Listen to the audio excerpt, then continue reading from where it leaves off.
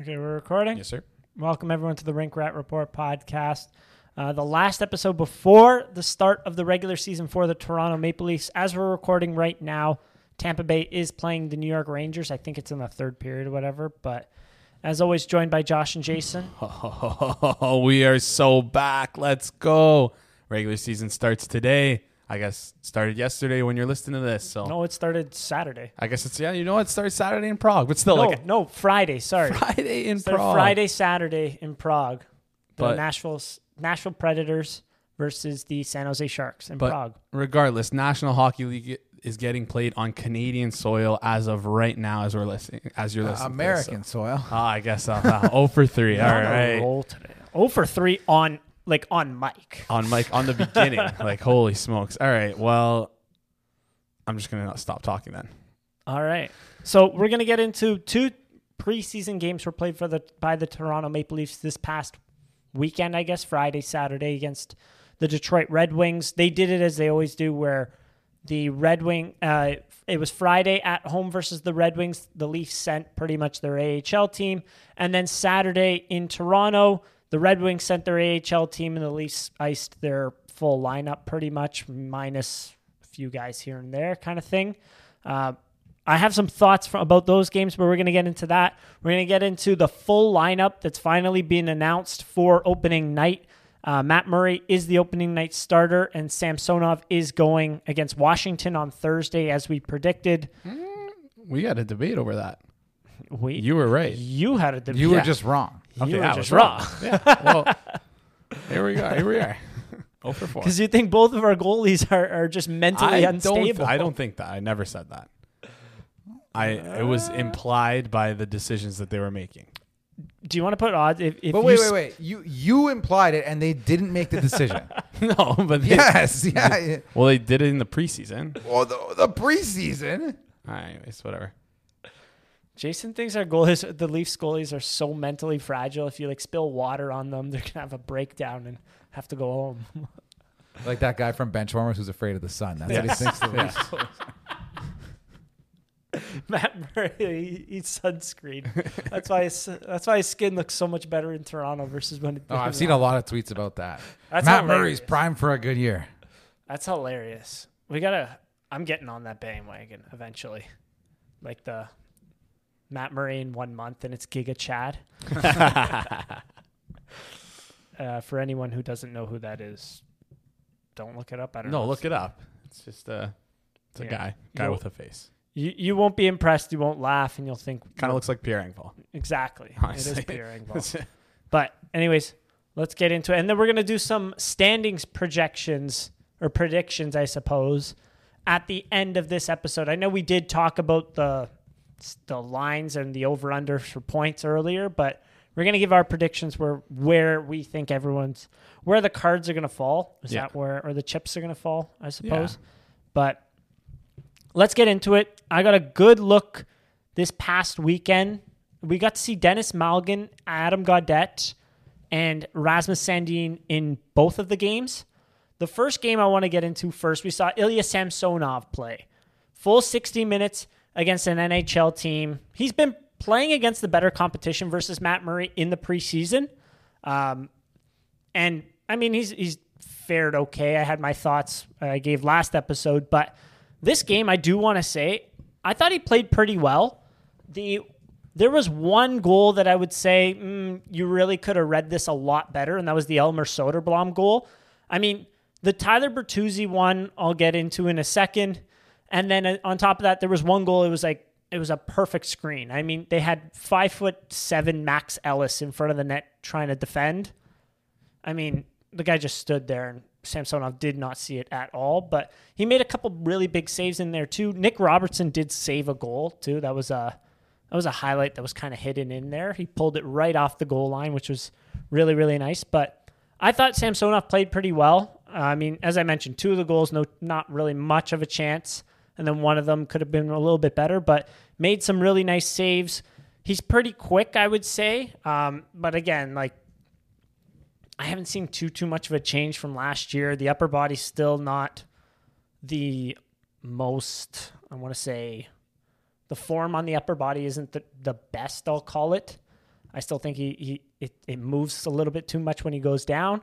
But overall, pretty good game, and I think he could put up decent numbers. I still think he's an NHL goalie, and if the Leafs defense stays healthy, I still think he could put up some sufficient numbers behind this Leafs defense. I mean, again, want to hammer this home. 23, 12, and 1 behind 890 goaltending last year, right? And Samsonov, the defense that he had last year in Washington was a pretty big gong show. I'll say that. I mean, I watched one of the games. I was going through and trying to watch one of the games. His two defensemen that were on the ice got a 2-on-1 the other way. Just to give you an idea of where they were playing up and down the ice. I think it was Orlov and Jensen, too. And then Carlson's obviously not the most prolific defensive defenseman there is. But overall, Samsonov looked pretty good in this one. I do want to say Rasmus Sandin, we got his first taste of preseason in this one. I'm really glad he got 2 preseason games in because it looked like he was all over the place. He scored, but he scored after he gave up like 3 good chances back the other way. And what side of the ice was he playing on in the preseason game? He scored from the right side. I think he might have been on the right side. I'd assume so. So maybe we'll chalk it up to that, playing on the right side. Yeah, he was a bit all over the place. Seemed like timing wasn't great. The passes, some of them weren't,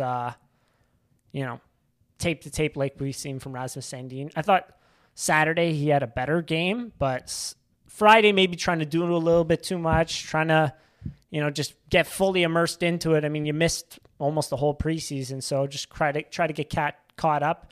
It wasn't a concern, but I will say like it just didn't look good. I was like, okay, glad you're getting this out now because if you were doing this Wednesday against Montreal, your ass would be in the jackpot, we'll call it. But again, Nick Robertson, Dennis Malgin had assists in this one. I thought Adam Gaudette looked better in these last 2 games. Not that he deserved a roster spot better, but a little bit better than what we had seen before kind of thing. He had a nice assist to Nick Abruzzese there. I had one more point. Oh, and my overarching point that I wanted... let me backtrack. The Elmer Soberbaum goal, I thought... Where am I going right now? Ooh, we're going in circles. Anyways, my overarching point that I wanted to get into, the Tyler Bertuzzi goal, and then look at the Pius Suter goal from this past weekend. You probably won't because there were 2 preseason games, and who cares? The regular season has started. That's why you're going to tell us, though. I'm going to tell you. The one thing to keep an eye out with these goals, both of them, look how much time and look how much space and look at where both of these players were able to get off these shots. Both players are pretty good. They can score. How many goals? Look up how many goals Pius Suter had these past 2 years. 15 last year, 14 the year before, in only 55 games. So he has 29 goals in 137 games. So that's okay. It's not like he's the most prolific goal That'd scorer. be one of the better goal scorers on our team. Okay. They would. That's a pretty good. Yeah, give him some credit. Yeah. That's a pretty good. That's not bad. It's better than Kerfoot, better than Engvall. Those are good. What's that, like an 18-goal pace? Look that up. And so then Tyler Bertuzzi is around like a 20, 25 goal scorer, right? Mm-hmm. He has a pretty hard shot, I would say, too. Both of these guys, when they were given time and space, what? No, all right. Keep going. They were both given time. They were both given space. Both of them put it pin perfect off of like the middle of the post and in, giving the goalie almost no chance. Like Matt Murray on Pius Suter's goal, that hit almost dead center of the post. Like I don't know how much better he could have played that. The shot was fantastic. And that's one thing I want everyone to keep an eye out for this coming year. I understand expected goals is, it's a statistic that helps to give more information about where the shot came from, right? Not all shots are the same. Yep. When an NHL player is given time and space with the puck, they're going to score. They are definitely much more likely to score. Right? No stick in front of their face. No, like when they're given that time and that space, the odds of them scoring go up that much more.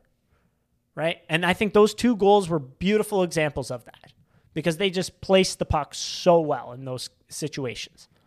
But Saturday game, Dennis Malgin scored a highlight reel goal. Take a look. We posted that Twitter, Instagram. Very nice goal. And then we put some preseason highlights for Dennis Malgin on the YouTube channel as well. But, yeah, nothing these two games didn't really tell you what you already knew. I mean, Malgin had a couple great offensive plays this weekend. You know what? On the first Detroit Red Wings goal, he kind of gaffed defensively as well. Something that I've been saying time and time again with him. I mean, his defensive game needs work, but offensive game, I'm happy that he's on the roster, we'll call it. Right? So, let's take a look at opening day roster / moves. So, to start, Timothy Liljegren is on LTIR. I believe, is Carl Dahlstrom on season-ending IR? Season opening IR. Season opening SOIR. I don't know. I think you mentioned that he's out for a while. He has to be put on that because he was injured in preseason. Is that correct? I could not find the actual definition. I'm guessing that's what it is. Okay. But Jamie Benn is also on LTIR, correct? Yes, Jordy Benn is on LTIR. It's Timothy Liljegren and Jordy Benn are the two players on LTIR, and then Carl Dahlstrom is on SOIR along with 5 other Marley players. But they Mikhail Abramov, Wohl, Kressler, Wohl, Rindell, and Amarov. Kressler. But they all count 0 toward. I don't know. This is a weird funk with the cap. They all count towards 0 against the cap. But for SOIR, yes. But Carl Dahlstrom counts at 78,000 against. I think it depends how many games you played last year. That makes sense. Okay, interesting. Dahlstrom got like 3 or something, or 5 last year. So. Okay. Wohl got 5 games though. Probably different. Maybe I think it has something to do with how many preseason games you played. Maybe because Dahlstrom played preseason, those guys didn't. Maybe, who knows? Honestly, it was very. I could not find too. Maybe because his Wohl has a 2-way, correct? Wohl is exempt. Yeah. Waiver exempt. Abramov is waiver exempt. Kressler is waiver exempt. All of those guys are waiver exempt. Mm-hmm. So that's a very good point there too. But yeah, who knows? Anyways, so. With the opening day lineup, Jason, can you pull up what are the lines looking like? I'll just say it from my head. All right. So first line, Matthews, Marner, Bunting. Nothing's changed there. Second line, that's the biggest change. So Dennis Malgin, quote unquote, and I'm doing air quotes, beat out Nick Robertson for that second line left wing spot to play with John Tavares. Why did he beat him out? And William Nylander. You tell me. I've been talking too much. No. Well, as Joe has, I wanted you to tell me because as you said, last episode and maybe even the episode before that. Yep. Possibly. We talked about it. Because Nick Robertson is waiver exempt and because Dennis Malgin is not, and there is a chance that they would have lost him on waivers. And if you're sitting at home saying, why would anyone claim Dennis Malgin? Well, A, he had a really good preseason. And B, Elliot Friedman said on his podcast that someone would have claimed Dennis Malgin. So that's probably true. But with all these factors coming into play, even if it's a 5% chance he got claimed, the Leafs clearly valued Dennis Malgin. So he's going to start the year on the second line with Tavares and Nylander. We'll get into that a bit later. Mm-hmm. The third line, which is another interesting line, I would say, is Pierre Engvall. Alex Kerfoot is centering the line as of right now. And Calle Jarnkrok playing the wing. Yep. And the fourth line is the line that I really wanted and I'm very happy we got, which is newly signed Zach Aston Reese. Mm-hmm. Defensive stalwart David Kampf. And offensive dynamo. And Stanley Cup champion Nicholas Aubé-Kubel to make what may be the best fourth line in the NHL. The AKA. I don't No? Yeah, AKA. What is it AKA for? Also known as the best defensive line fourth line in the NHL. That's a good one. Those are the lines, and then D, the defensive pairings are what we projected last time without much discussion, which was Riley Brody, Muzzin Hall, Giordano Sandin, Liljegren on LTIR, the 2 goalies that we've talked about a lot. And that is your opening night roster for the Toronto Maple Leafs. And so with this roster being in place, what does that mean for when Timothy Liljegren comes back in 10 games or 24 days? Are you asking me as if I know the answer? Because I have no idea what the answer is. Well, the answer is there is no answer. They're kicking the can down the road. And 100%. We're going to see what happens. Yeah. Is it possible that Timothy Liljegren's injury is worse than they are letting on? Probably. I don't think so because he's skating. He's skating right now. Well, we've seen videos of him full equipment skating. Oh, God. I don't know. It's a hernia. It takes a month or whatever, a month and a half or whatever, 6 to 8 weeks to get over. And yeah, I think in November we'll see him back. Yeah. If it takes longer than that, I'm going to be mad with the Leafs because potential finagling going on. I'm not saying that they are, but if you're going to finagle Timothy Liljegren, you should have finagled Jake Muzzin. Anyways. But yeah, they are absolutely kicking the can down the road. But if what's the move that makes the most sense for them? I guess just moving Justin Hall if they end up eventually. I don't know if that does make the most sense. This is what I wanted to debate. I've seen we've seen for so long. Get rid of Kerfoot, get rid of Justin Hall, use that cap space for, I don't know, a lot of people were suggesting to sign players that were bad, objectively bad, I would say.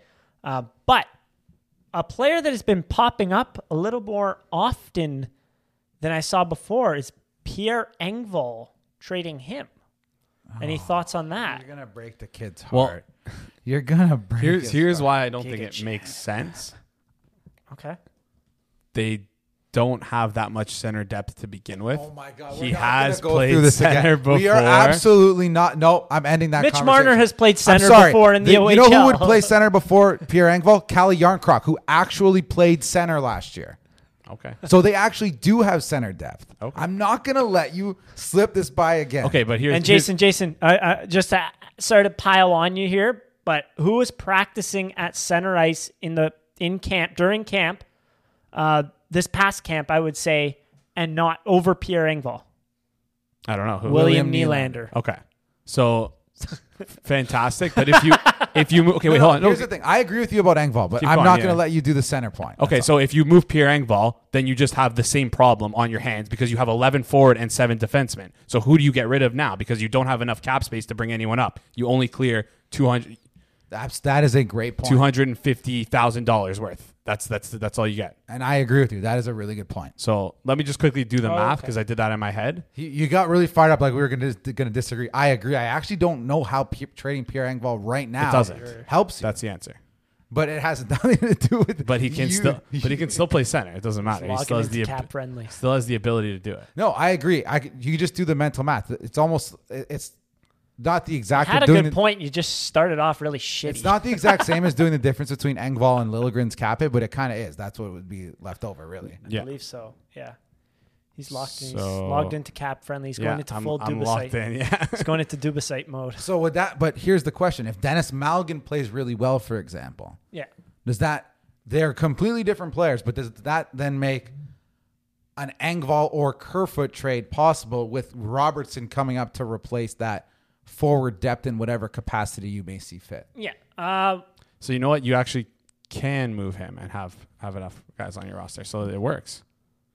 You can do it. Oh, look at that. But does that help you? I don't know. Is that the best? Like if Dennis Malgin isn't good, and then Nick Robertson comes up and kind of, I don't want to say stumbles, but let's say he's solid. You trade Engvall, who's like you're kind of. You still have 17. Who's playing in the top 9? I don't know. I guess Robertson. Doesn't matter though. Pierre Engvall stinks, right? No one here said that. He said that. You got upset because you keep saying he could play center. He can play center. He played a little bit of center in the past. He has not played center for the Leafs in a long time. And the Leafs gave $2 million approximately for 4 years to a player who has played almost predominantly center his whole career. Yes, exactly. So that's okay. I mean, it's a fair point. I mean, it doesn't either could work, but I don't really see them moving Engvall. Yeah. But like it's just a thought kind of thing. I mean, I currently don't see them moving anyone because it seems like they're hugging some of these guys and never letting them go, even though all 3 players that we just mentioned, Hall, Kerfoot, and Engvall, are 1 year from free agency. So I don't see all of them coming back next year, right? Yeah, but who knows of? You said Hall, Engvall, Kerfoot, but you could throw in. There's a lot of free agents on the Leafs next year, so whether they like it or not, some of these guys are going to go. So it may 100%. Come down to a thing where if you're in a cap crunch mid-season, is it worth it to get something for one of these guys maybe, and just cut losses, even if it's a 2nd-round pick, a 3rd-round pick, a prospect, a minors player. Maybe. I mean, we saw the Panthers trade Jimmy Vesey for a 4th to make cap room for Claude Giroux, Ben Sherratt. But these guys are better. I wouldn't want to trade Pierre Engvall for a 4th-round pick. I wouldn't. I don't think that helps you immediately. Wow. But then the move would... You're being ridiculous. Okay. You know that. The move would be move Pierre Engvall for a 5th or God knows what, but then the move would be to bring in a better player. But then why did you sign Pierre Engvall? Because he's or else you would have lost them for nothing. I don't know. Arbitration, exactly. You would have lost them for nothing. So and because you went to arbitration. No, did it go to arbitration fully? I thought it did. It was going close. to. It was like a couple days away. Yes, exactly. I'm just wondering, like, what so you would have lost them for nothing. Why would they grind it out? Give them $2.25 million, which, in my opinion, for 1 year is like a solid deal for Engvall. It's not bad for the Leafs, but it's solid for him. Like, and then you're just going to trade him 10 days in because you don't have any cap room, even though you willingly signed all of these players. Yeah, it's a mystifying situation. Yeah, and also you got to think to yourself, like, I think the Leafs' plan in the future at the end of the season is going to be to bring in Matthew Knies. So I would think so. That's a great point. I wonder. I forgot about it. That's a great point. Maybe they do want to do that. I do want to make space in that. Yeah, I don't know. They think that Matthew Knies. Maybe it depends on the development of him. They definitely want to test it for sure. But if he doesn't come this year, then people are going to be worried, very upset. Well, or not only Matthew Knies, maybe even a trade deadline acquisition. Absolutely. But that's why I'm like, some of the guys that you have in the middle six are valuable for a trade deadline acquisition because they have money that can be moved out, right? Mm-hmm. Or even I wonder, I mean, he's doing okay right now, but Roni Hirvonen, once that Liga season ends, I don't know, he's okay. Be a fourth line kind of player. 6 points in 10 Liga games. I don't see that one. No? Okay. He's all right. I like him as a prospect, right? Maybe he comes over this year to the AHL. So if you had to say, like, I think he will. There's clearly a rubber meets the road moment here for the Leafs and their salary cap. What's going to happen? Actually, let's because we've literally kicked the can down the road until November. Yeah. So we're reevaluating until November, and then probably like, what if everyone is still healthy? Right? Like, do you hope for a major injury? Knock on wood, God forbid, major injury elsewhere? No. Where you're then, okay, then we can move one of these expendable players. But, like, who's the most expendable player? Which player would you say right now?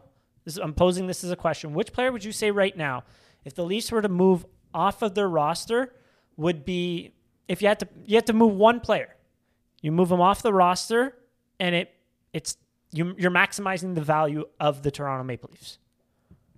If that makes sense. I think. Well, it's impossible. But that isn't. So you're you're maximizing the value if you have to move one. You have to take off one player, and you're leaving the Leafs. What do you think? Which player, if you pick them off of the roster, leaves the Leafs at the best? I don't know how to word this. Someone else do. No, I agree. Long-term development wise, it's Justin Hall.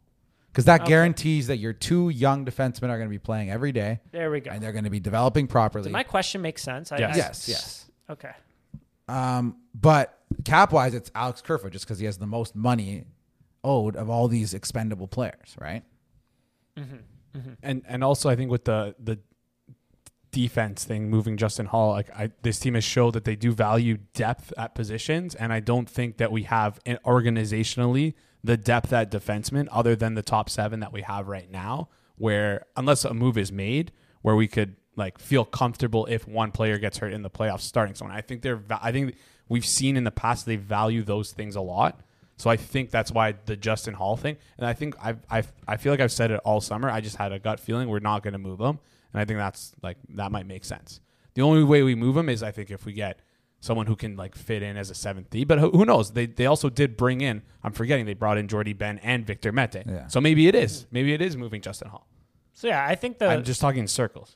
No, but that's there's no point. So it has to be a circle. They're nobody knows. Essentially, nobody really. And you're assuming that they have a plan in place because doing all this without a plan would be crazy.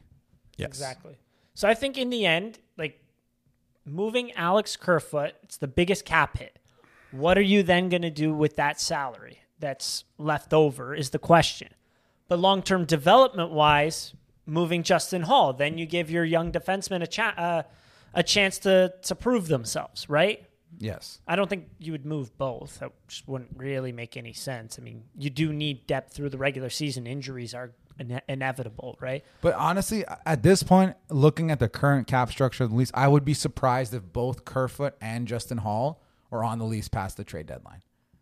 I would be surprised. I think it's a greater than 50% chance that one of those two guys are traded before the trade deadline. Mm-hmm. Is that fair? Fair. Yeah. Because if this is truly like Kyle Dubas' last contract year, this is the year they have to do it. They're going to make a splash at the trade deadline.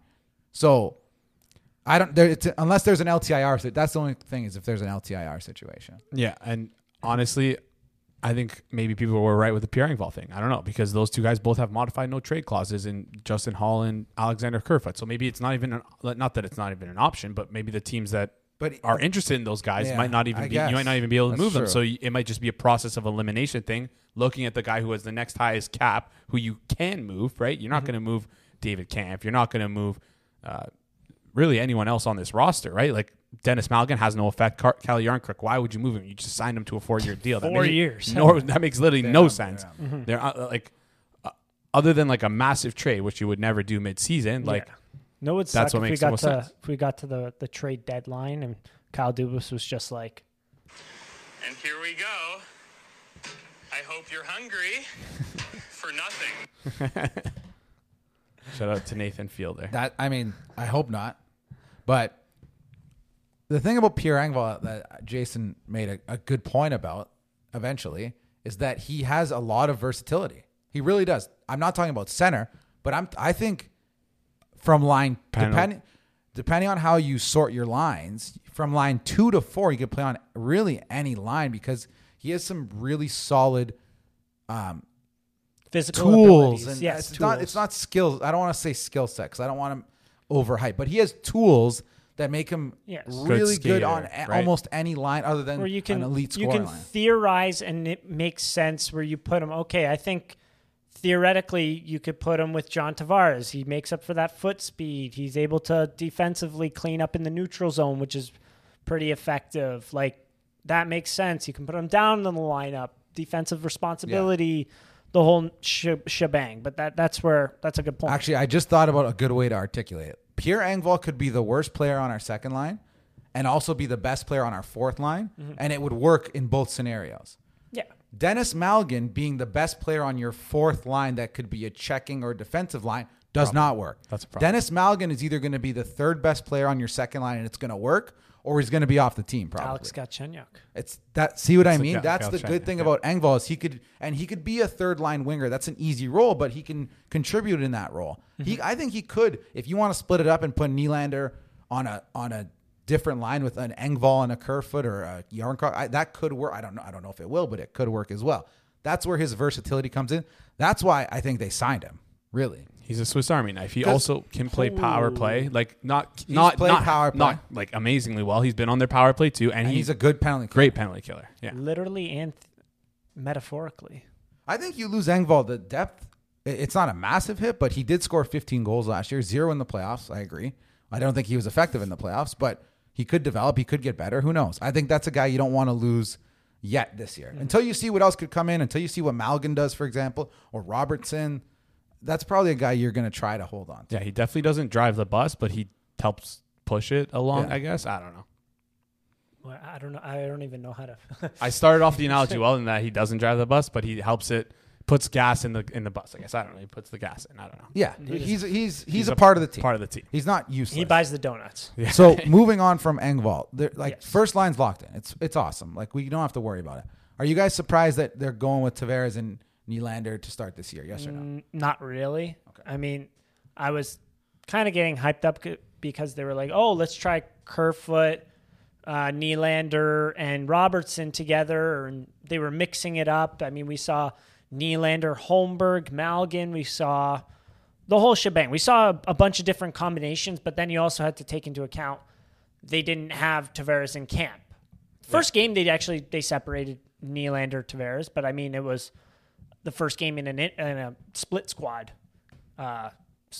game, right? So that's kind of why, but it kind of makes sense that they did, and then they're giving him a different look with Dennis Malgin along that side. I mean, they haven't tried it in 2 years, and hopefully Dennis Malgin is better. Not hopefully. If he's not, then he will be gone by the end of the first period on a bus all the way down to Coca-Cola Coliseum.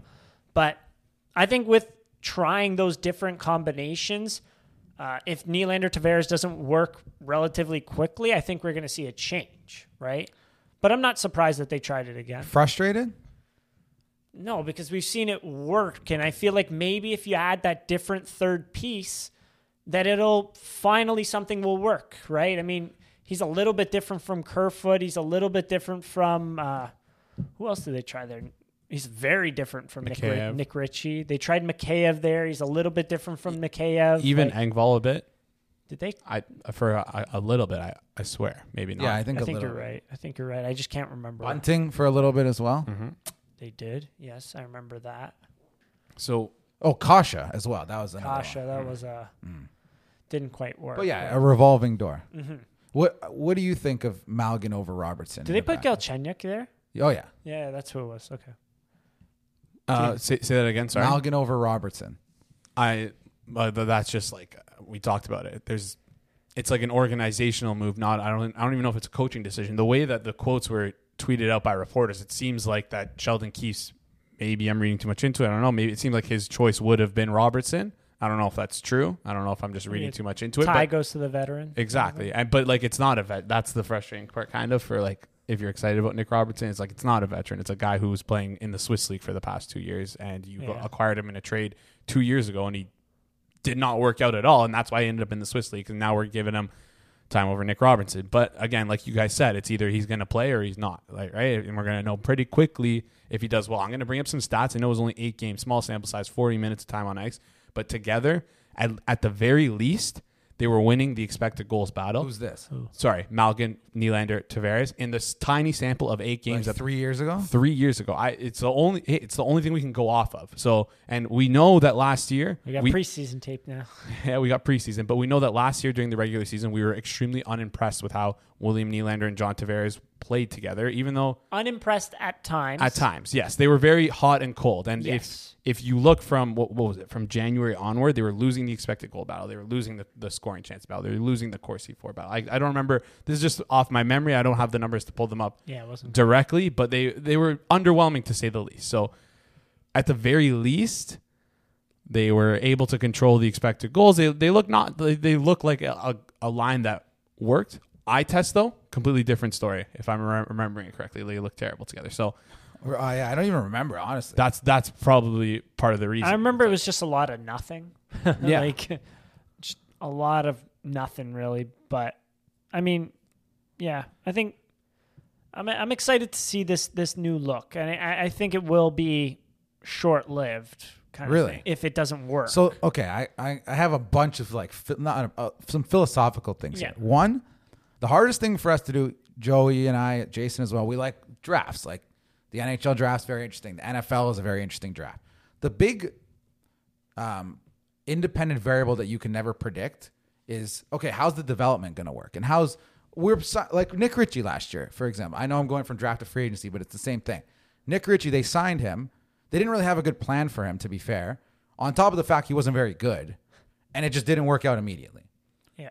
For Dennis Malgin, it's almost like this is Kyle Dubas's like, I'm going to rub it into people that Dennis Malgin's actually good, because you could not put him in a better spot. Yeah. Like you are putting him on a second line with Tavares and Nylander that if you look at the rest of the Leafs lines is set up to have, some of the easiest minutes in the NHL. You have the best line in hockey that is going to, at any point that the other team can, put their best line against. Guaranteed. You have a specific defensive-only line with David Kampf, Nicholas Aube-Kubel, and Zach Aston-Reese that are going to take the majority of the defensive zone draws. And on top of that, you have a line with Engvall, Kerfoot, and Yarncroc that is competent enough in all three zones to, maybe play some tougher minutes that could that even... line's got some speed, too. Yeah, and that could open up even more where you're talking about they're looking at the other team's second or third line every night. Third and fourth line. Maybe almost. Third and fourth even, honestly. Like any fourth line defensive. Probably the other team's third line. Yeah. So this is... And he's playing with two guys that are NHL All-Stars. So if Dennis Malgin doesn't work on this... Nylander's never been an All-Star. Really? I don't think Should so, no. be.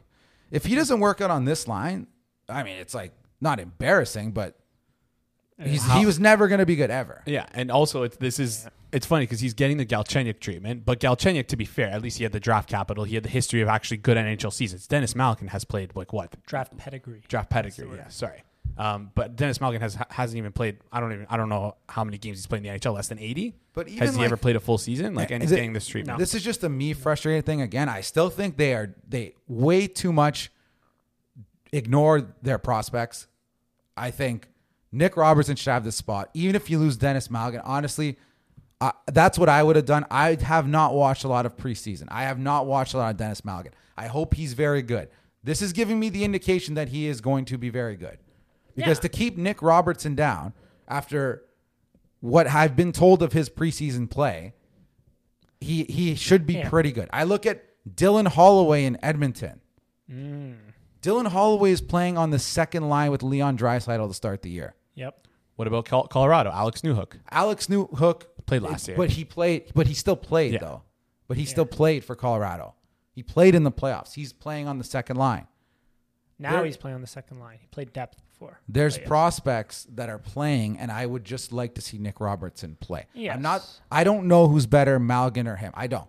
My own personal bias as a Leaf fan, I would rather see Robertson play. And I understand that. However, my thing is, like, Malgin played well enough, and he showed enough in several different zones, in different ways, not just scoring, but he was willing to throw the body. He was bringing the puck up the ice. He was not like trying to do too much. At times, chipping it in the corner, winning the puck race, winning the puck battle there. Like, he did a lot of different things where it's like, and he had 6 points in 5 games to boot, right? Yeah. And he scored a highlight reel goal on Saturday on top of that. Like, there was a lot of different things where it's like, damn, like, I would really like to see this guy. And I got that in the comments too. I would really like to see this guy in the regular season. It's unfortunate that we don't have enough space for Nick Robertson as well, because I think he played very, very well too.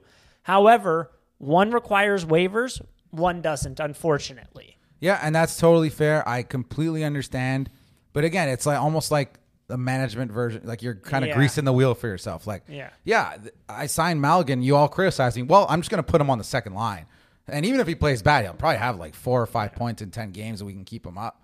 So, I mean, I hope that's not the reasoning. But again, I agree that with what Sheldon Keefe said, it was almost like we didn't really want to send Robertson down, but we had to. But and then on the other hand is you had to because of Dennis Malgin, who you signed for $750K, who nobody in the NHL wanted the last 2 years. So but now do people want him? Apparently, but how hurt would you be about losing Dennis Malgin? Maybe he's the missing piece. I'd be hurt because he would go to another team and light it up. Like, it's just the way that he did. The Leafs that already happened for the Leafs. However, Dennis Malgin left before and lit it up in Europe. In Europe, yes. Nick Ritchie left and had 14 goals in 24 games. Mason Marchment left and just turned into a superstar. I do want to say, though... They traded Mason Marchment. Yes, exactly. They traded Nick Ritchie, Who did they trade him for? Dennis Malgin. They traded Nick Ritchie, too. They did. But Nick the Ritchie one thing I do want to bring up that you said, he's going to have 4 or 5 points in 10 games. That falls into a player archetype that I absolutely hate, because they are the most overvalued players in the league. And that is one-dimensional players that need to be in the top 6 that don't produce to that level. William Nylander is a top 6. He's a top 3 player, I would say. Sure. He's a first-line player, 85 points. John Tavares, 77 points in 79 games.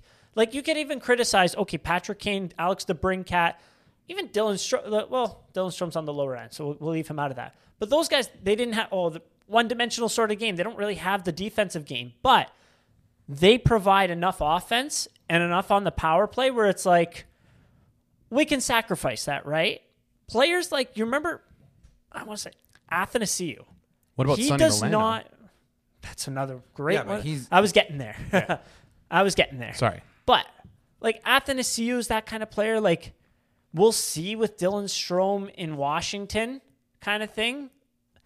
It's like, why? Like, you have to put them into the top 6. Their numbers are decent. You look at the end of the season and go, wow, this guy had 40 points.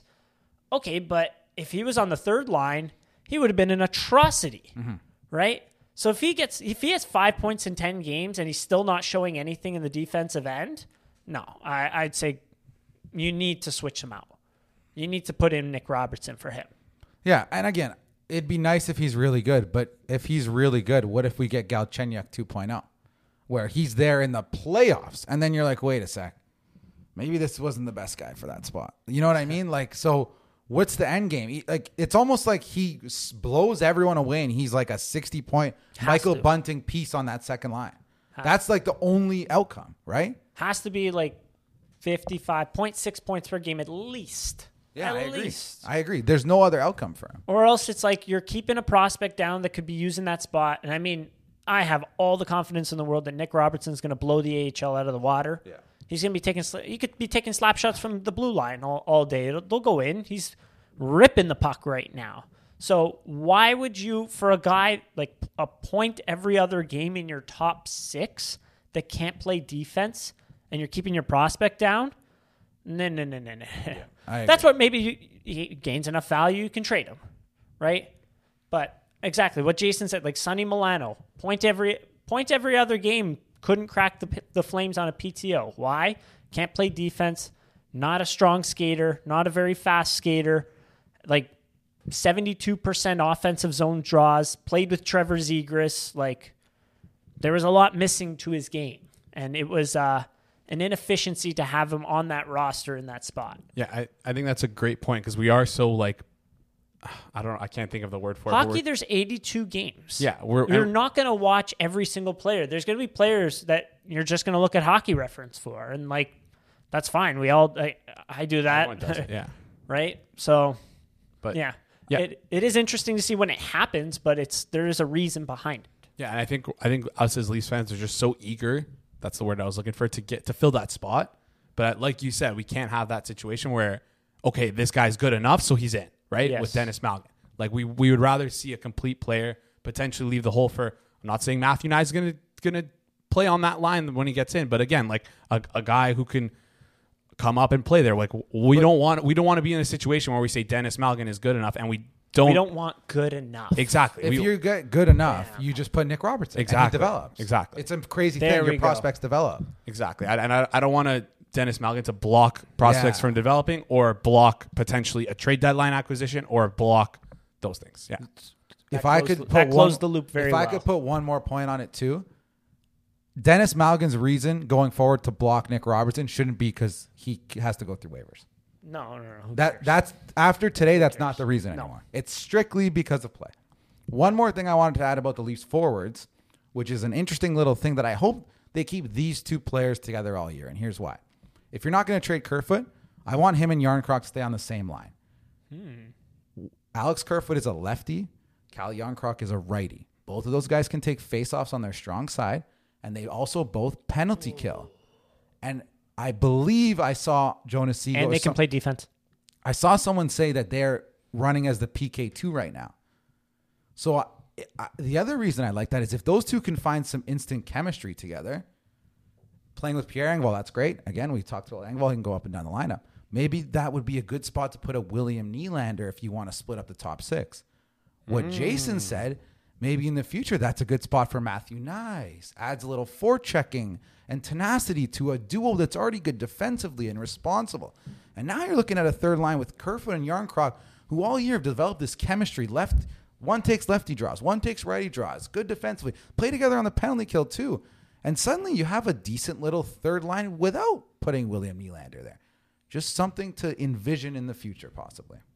I like that. No, that's really good. That's really smart. I like that you brought up the lefty-righty and face-offs. I feel like that flies under the radar because it does give you a slight edge. Absolutely. I do want to track it more this year. However, it's just hard to do. It's so hard to do. It's so tough. Well, last year I had to scrape the NHL play-by-play. I had to go through each one and like put it into Excel and like figure everything out from there. It took hours just to figure out that the Leafs didn't win a draw on the right side because they had all left centermen, but they didn't win a flip and draw all game against the Panthers. Tough. I remember that game. When they blew a lead. It was like 5-1 or whatever. Yeah, but the Leafs have done this before. They've done it with Nylander and Matthews when they're on the same line. Lots of teams have done this, so just something to look out for because I think those guys are both pretty solid players. playing in a solid third line role where, again, you're one piece away from making that a really good third line if those guys have good chemistry. Yeah, the Panthers did it last year. They had Giroux as their right-handed center. I can't remember who else was on that line, but they used Giroux on the right-hand side. I do want to piggyback off of something that you said. So who was the first power play line or penalty kill line? Excuse me. Kampf and Marner. Yeah. Okay. All right. It's because they also don't they have lefty righty as well? I know Marner isn't like. I think Kampf is like one of the better face-off guys in the league. Okay.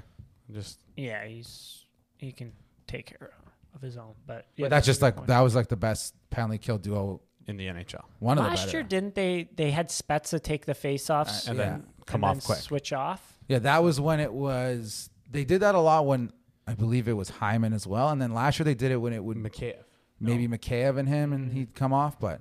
I think Kerfoot and Yarncroc can just go lefty-righty there, and it makes sense. Yeah, exactly. Like Kerfoot isn't the best on face-offs, but like you on his strong side, he'll be at least a 50%. Exactly. So, and Yarncroc is left-handed, correct? Or sorry, right-handed. Yeah. Yes. Okay. So I wonder maybe if he, I don't know, plays like if that situation happens again, where if the draw is on the right side, maybe the first penalty kill unit that goes out is the Yarncroc. And I think Kampf can just take either side. Okay. Because I'm pretty sure that's what they did last year, no? I honestly, I can't remember. I don't know. That's a minute detail that we'd have to look into. But anyways, and if everything goes to shit, then Kerfoot, Yarncroc can play defense as well. So we got that in our back pocket. Or Mitch Marner. We did see more. They kept rolling it out on Saturday. Once the game got out of hand, they put him out there on defense a bunch. It was fun to see, but. What's fun about that? I don't understand. Maybe I'm just an old man yelling at a cloud, but I mean, so this is where we should see it. Late in game, like 2 minutes left, one quick shift. You put Marner on defense, and then you do Nylander, Bunting, Matthews on forward, right? Defensive zone, maybe end of the period, offensive zone. Other team gets caught with their fourth line out there. You quickly put out Marner on defense. And then exact same line that I. How much time would have to be left for you to do that? Not my, maybe one shift. That's all I would do a full shift of 5-on-5 with Martin. I can't. Why wouldn't you just pull your goalie though? That's the one thing I'm not. No, why wouldn't you just play the winger on wing and the D on D? I don't understand. Because Marner's better offensively than all of our D. Yeah, but he's also better offensive than all of our forwards. So why would you take him away from that? No, well, I don't. So it would just be putting 4 forwards out there. Yeah, just for more of an offensive punch. Okay, that's fine in a very specific, but not with like a full shift left in a period. Like, are you talking about in a period? I'm talking about end of the game. We're talking about like end of the first or second possibly period. In a period. Yeah. Trying to get like on a lineup matchup. I think advantage of it. I think that might be more disadvantageous than advantageous. I agree. If you have one bad rush the other way, now you have a forward playing D on a 3-on-2. That's terrible. That's way worse than any perceived advantage of having an extra forward on the ice. Yeah, because rush chances also lead to like odd man rushes. I'm skeptical that they're going to actually do this. We'll see. No, they've used it 2 games in a row. In the preseason. In the preseason. I don't know. My only problem is not my only problem, but one of the problems I have with this is Morgan Riley is not the correct defender to do that with. Is that what they did it with Morgan Riley? I don't know if it is, but like if the whole point is to have offense, why not just use Morgan Riley then with just a normal, like I don't know. If you're doing that in like legitimate high leverage shifts, I'd be surprised personally. You know what? Try it out, but maybe in super important games.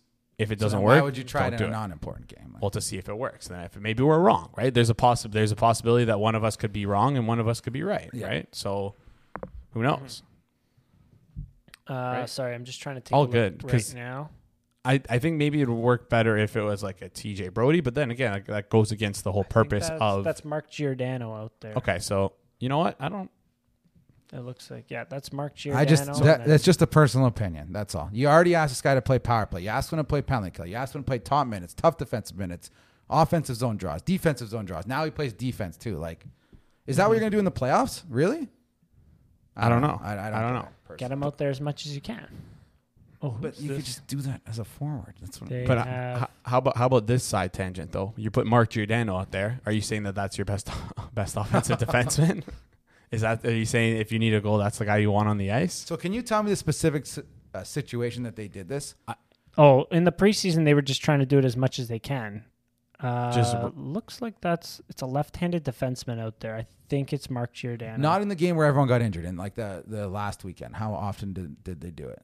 So they did it last weekend, and they did it the Montreal game in Montreal, where they did it end of the period, and the puck ended up actually in their end. Yeah, I saw it. And then you chipped had it your out. Yeah. $11 million forward going to retrieve a puck with his back to who knows who's coming to. Like, yeah. if I was random dust forward on Montreal, I would plaster him through the boards. Like, it would be a no-brainer. So okay. So it was 3 minutes left in the period. They transitioned the puck up the ice, and then they changed the defenseman. They put Marner out there. It was a 2-1 game. Marner and it they were down appears 2-1. Giordano. No, they were up 2-1 this weekend. Okay, well, you can take nothing from that then. Yeah. They were just trying it as much as possible. Yeah, right. And then they did it at the end of the game as well. And they were just trying to throw him out there as much as possible. Hey, maybe I'm just being pessimistic, but I just do not get that at all. Over, under 5.5 games where we see a situation like that. Under. In the regular season. Under. And no man advantage situation counts. No, of course not. If the goalie's pulled, I would almost even say any time under 3 minutes doesn't count either. I'll go over. I think they're going to try it more than a few times. Let's do 2 minutes and 30 seconds to give Joe the benefit of the doubt. 2 minutes and 30 seconds of time on ice? No. Sorry. I mean, like man advantages won't count. Yeah. Like, let's not count and let's not count the last 2 minutes and 30 seconds of the game, because that would be another situation. 0. But that's just like pulling your goal. Yeah. Like, it's just, why aren't you pulling your goal? The last 2 minutes, sure. Teams put 5 forwards out sometimes. Yeah. The Leafs do 5 forwards and a D when they pull their goalie. They did. I wonder if they'll do that this year as well. They should. They should. They always do. And I wonder if that D is going to be Mark Well, it would Giordano. be Spezza. Spezza was the fifth forward. Hey, throw Bunty out there. Bunting, yeah. Bunting's not Spezza, though. But it doesn't matter. I mean, Bunting's... Who's the shot? Like, anyway, Austin Matthews? Matthews, Marner, Nylander. Yeah. Could be all the shots, and then... Who's the right-handed face-off guy that you use? I don't know. Marner. I don't know. We're doing all this song and dance, and like they're gonna get swept in the first round or something. It's gonna be terrible. All right. No. But I think Bunting is gonna get a lot more offensive opportunities continually. Because if you remember last year to start, he was getting very few. None. He was on like the third line and then fourth line, and then. Why do you think they'll give him those opportunities? Just out of curiosity. He deserves it. He deserves it. Okay. My counterpoint: he is a UFA. So.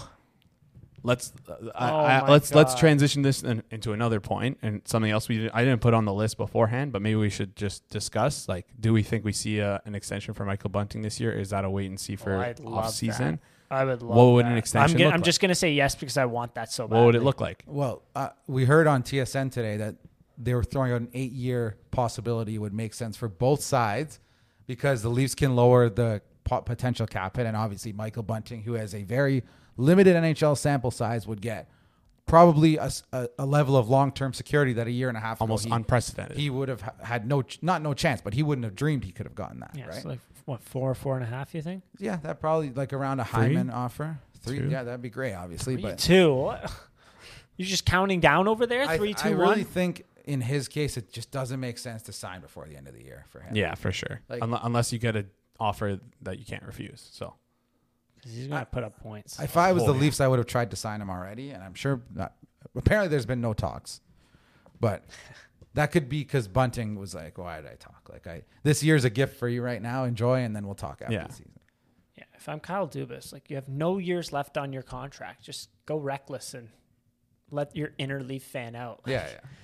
If you want to sign Bunting, sign Bunting. If you want to extend Matthews, extend Matthews. Oh, I hope you want to. Leave the cap mess to someone else down the road. That seems like that's pretty much what Tree Living did. Well, that's what Morgan Riley is. So okay, that's true. It kind of is. I don't know, but that's kind of what Tree Living did. I mean, like he gave Hubert. I don't know if they extended him, but Huberdeau 10.5, Uyghur 6.5, like less than Nazem Kadri Uyghur 7 years, 6.25. The only one of those that was abnormal cap wise was Kadri.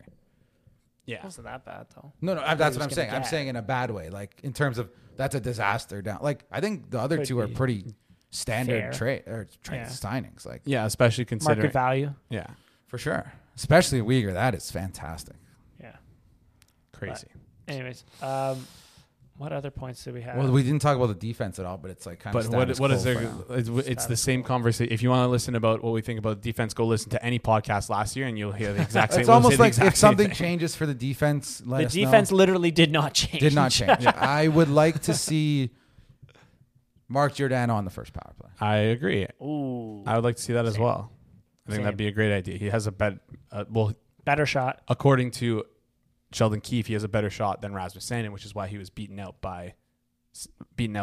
for the power play too. That's why Giordano's on power play too. He does have a great shot, but also I think maybe the reason that Riley's on power play 1, these rumors about people preventing the drop pass. He is a little more fleet of foot for sure. It's not rumors. They're we're seeing it. So I think one big thing for Morgan Riley is going to be his ability to enter the zone on power play this year. Yeah. Oh yeah. I think we're seeing more schemes to go around that though, and it's looking nice. It's executing well, firing very well. As long as you move the puck and don't stand still, you'll probably still enter the zone with a one-man advantage. Yeah, exactly. So, and then the other thing, Nick Robertson is not eligible for the Calder this year. I thought that was very funny. But he's not? No. He is not. He played too many games. 6 games 2 years in a row. 2 years ago and 10 games last year. Yeah, it's 6 games 2 years in a row or 25 over the last 2 years. And is there anyone weird that's eligible this year? Probably. I haven't looked it up, but there 100% is. I don't know though. Maligan? No, he's actually not. He's not. He's not. All right. On the Leafs, you mean, or just in general? Anyways, but anywho. Logan Thompson's eligible. That's one. Oh, Logan Thompson is eligible. That's a sneaky one. I wonder what the. And he's going to start. Yeah, he won the starting job, I think. He did. He played much better than plus 2,000. That seems like one of those sneaky good bets that you might get. No, you know what? You probably won't because he's a goalie and people don't really like. I know. When was last time Fleury last goalie to win the Vesta? The Calder. It's Calder. Did he win the? I don't think he won the Calder. He did. The last goalie. Look that up. I want to say it's going to be someone obvious. Oh, it's Steve Mason. Steve Mason. Yep. When was he? At Belfort. It was Steve Mason. At Belfort won. What are the goalies? Let's see. Steve Mason. He's out of the league now. Yeah, Steve Mason. But Andrew Raycroft. What happened to that guy? What happened after he won that? I don't know. He got traded to a team and he just played well. I'm sure he won a couple cups with them and rode off into the sunset. All right. Also, just as we're talking Calder, by the way, has anyone looked at the Devils' projected lines? No. Do you remember my point about Alexander Holtz in the preseason? Ooh. He's currently slated to play with Jack Hughes and Andre Palat. Wow. Oh, man. Wow. To be fair, I do believe Nico Hischier is injured, but still. I don't see him on there. We're not doing an asterisk here. We're just going to take that and run with it. So no thoughts on the D goalies before we move on to more around the league stuff. I think for me personally, I need to see a couple of games. I only care what Joey says about the goalies until I watch them. Honestly, no, not you. Like anyone. Yeah. It's again. Jason is right. It is a wait and see. I mean, Matt Murray's not as quick as Samsonov, but I like Matt Murray's form more than Samsonov. Like, it'll be a wait and see. I'm currently still giving the edge to Matt Murray. I like what I've seen from him so far. Just again, the health. How healthy is he? How can he stay healthy this year is going to be a very, very big thing. So I will say though, once me and Jason watch one game, we will be challenging you on the goalies. Yeah. All right, go ahead. What do you think about Matt Murray's how many games do you think he actually plays? Less than 45. Jason? Like 45 is a stretch for me. Between 30 and 40 probably. I think that's where he falls. Do you think it's almost injury, like a 30? It's going to be 35 and then 10 games from Joseph Wall? Yeah, not 10, but 10 backup goals. Yeah. Okay. I think I asked you guys that over under 10 and a half, right? So it's a good number, I think. But yeah, I can't envision it not. I will say now. I do see the most leafy possible outcome is what Jason said of Samsonov. Both of them getting hurt? No, Samsonov being like really good and Murray being terrible, and then next year you have another disaster on your hands. That would be the most leafy thing because it's good, but it's also terrible. Yes. And it can be spun bad on overdrive for the next I also have one more question about the goalies. What are the odds that both of them start an NHL Stanley Cup playoff game?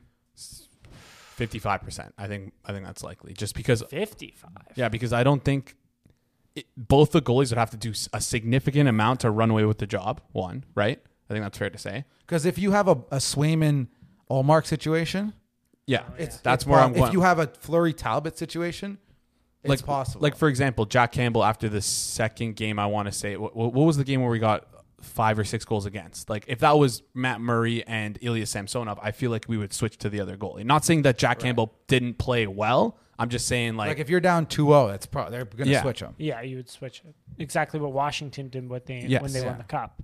So give me a percentage. I'd go lower. I'd go like 35% kind of thing. I mean, I just really hope both are healthy come playoff time. Again, like that's the one thing that Jamie McLennan keeps saying. And whether you like those guys or not, which we do, he was an NHL goalie. He knows about workload and managing your body and bouncing back from injury, all these very important things that we don't know as much about. And that is his biggest skepticism around Matt Murray. I think he's brought up someone you're a fan of, which is Kevin Woodley, of the changes in Matt Murray's game. But on the other hand, he also brings up the challenge that they think Murray will have to play, a 1A workload this year. Exactly. 1A, little, yeah. Like, again, like it's a big fear of mine. I've liked what I've seen so far. I mean, the speed is not quite there. He's not the quickest goaltender, but like, again, if the Leafs are able to keep this decor healthy, and mind you, like if Jake Muzzin goes out, which I don't expect him to play more than 55 games this year kind of thing, like you still have Mark Giordano in there, and it's hopefully better than last year's it's January better than what, decor. What was the decor in January? It wasn't good. My God. They had no Giordano, no Lyubushkin. They traded for him in around January. Jake Muzzin was out. It was Riley Sandin, Liljegren. Brody, Hall. One more. And I think it was a Krall. Was Krall it Biasia? There? No, it was not Rubens, Krall. Was it Rubens. Biasia, Rubens, and Dahlstrom? I think so. It was a mix of those three sporadically. Something like that. But again, so this year's decor is better. If it's able to stay healthy, like I think the goalies will fare decently in there, right? And the U2 were the first ones to say last year about Jack Campbell's decline was directly related to Jake Muzzin's injury. And I'm not saying that because I'm sitting in the room with you. That was the first time I heard it. I listened to everything you could listen to was in this room. And didn't that prove to be correct? My goodness. Hell yeah. So wait, Travis Dermott. We forgot. Dermott. Travis Dermott was on this team. Who's that? Is he on Vancouver? He got hurt a little bit. So I'm not exactly sure. But in terms of game played, it was, Travis Dermott had 43 games played. Carl Dahlstrom, 3. Alex Biasia, 2. And Christian Rubens, 3. Seems like he's hurt right now, Travis Dermott. Yeah, I believe he's hurt right now. That's wish him all the best. Exactly. Good old Newmarket boy. What else were we going to talk about this around the league? Let's go. Playoff and Stanley Cup final predictions. All right. I don't know. How do you guys want to do this? Do you want to go division by division? Yeah, I think that makes sense. Yeah. Do division top 3, and then we'll do conference wild cards. Yeah, and then, I like that. And then we from there, I think we should each pick like our who will make it to the Stanley Cup final of those teams. Okay. And then switch over to the West. So, which division should we start with? Should we start with the Eastern, most important division in the Eastern NHL? Conference. Yeah, let's do Eastern Conference. All right. So, let's start with the Atlantic Division. The best division. The Atlantic Division, for those who don't know, Boston, Buffalo, Detroit, Ottawa, Tampa Bay, Toronto, and Montreal. I'm just going to start us off here with the top 3 who I think is going to be in that top 3. So I don't think it's a homer pick to say that the Leafs are going to come out on top in the division. They were pretty close last year. I have them there.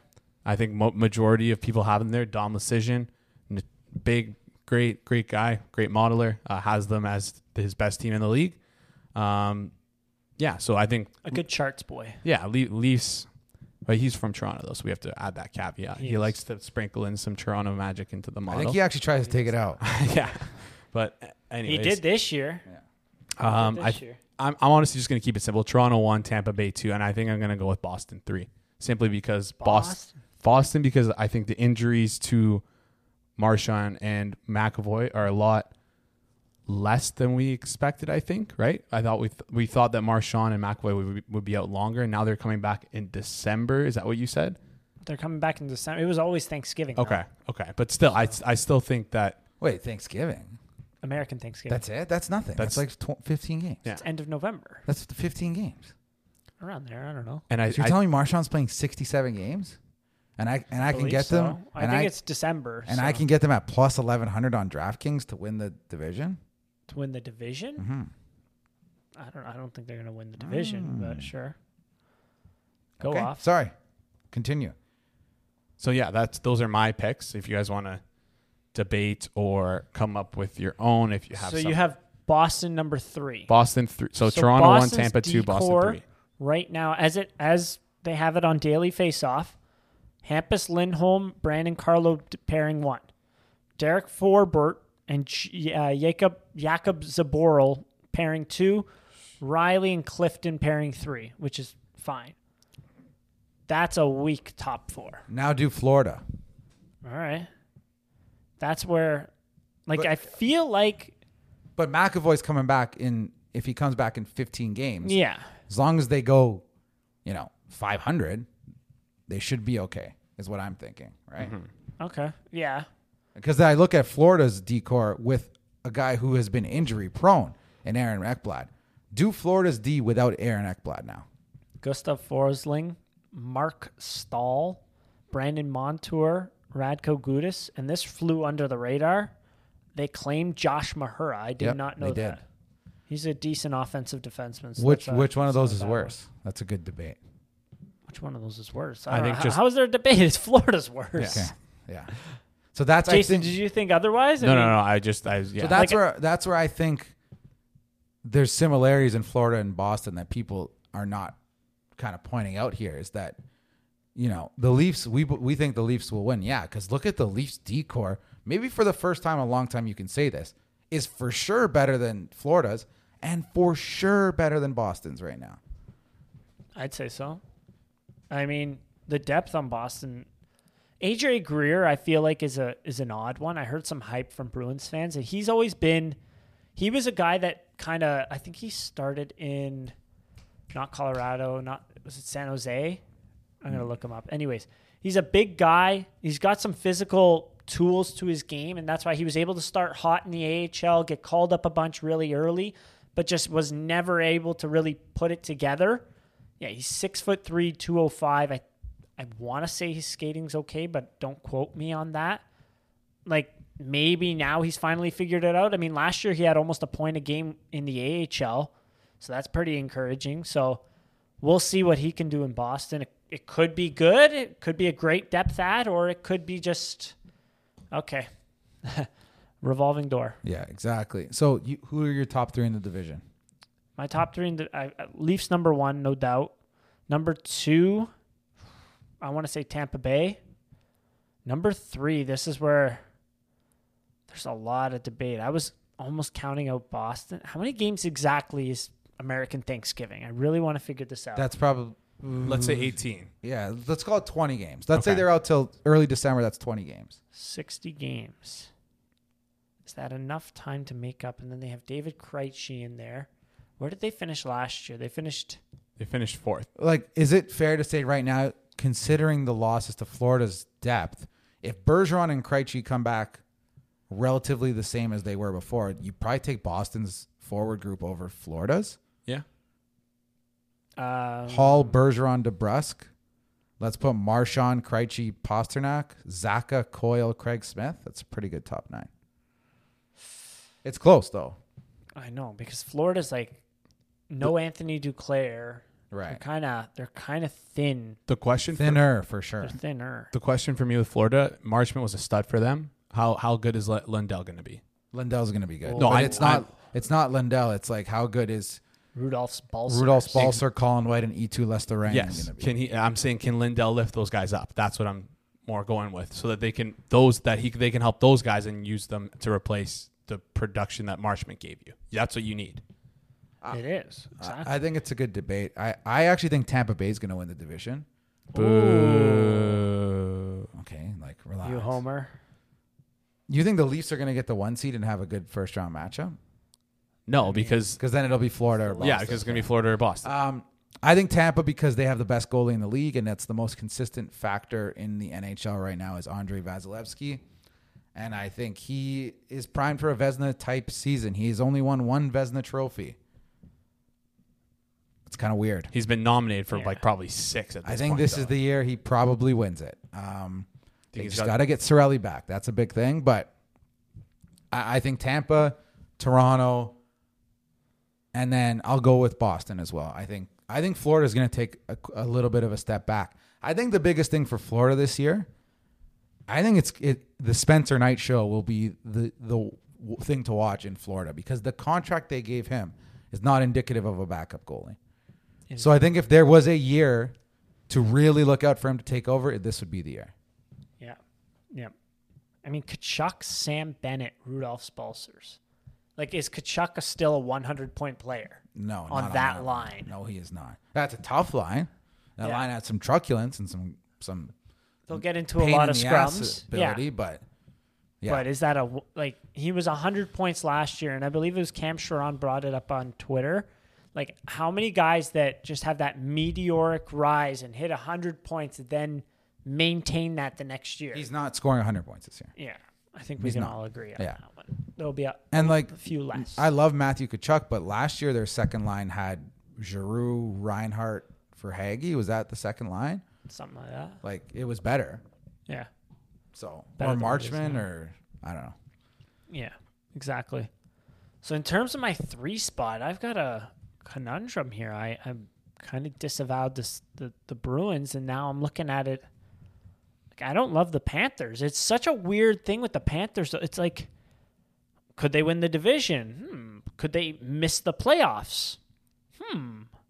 If Aaron Ekblad gets injured this year, they are in big, big trouble. Oh, yeah. They have nobody back there. Unless, they don't even have any prospects. They traded all of those. So, I don't know. This will be a good year for those fringe teams. Columbus, New Jersey, Islanders, to really nip at the heels, nip at the butt kind of thing. Even Buffalo, they're pretty pesky. I haven't even looked at their lineup, but I just know from last year they went 3-1 against the Leafs. So every time I watch them, they seem to be playing well. Jeff Skinner, Tage Thompson, Victor Olofsson, Jack Quinn, Casey Middlestad, Alex Tuck,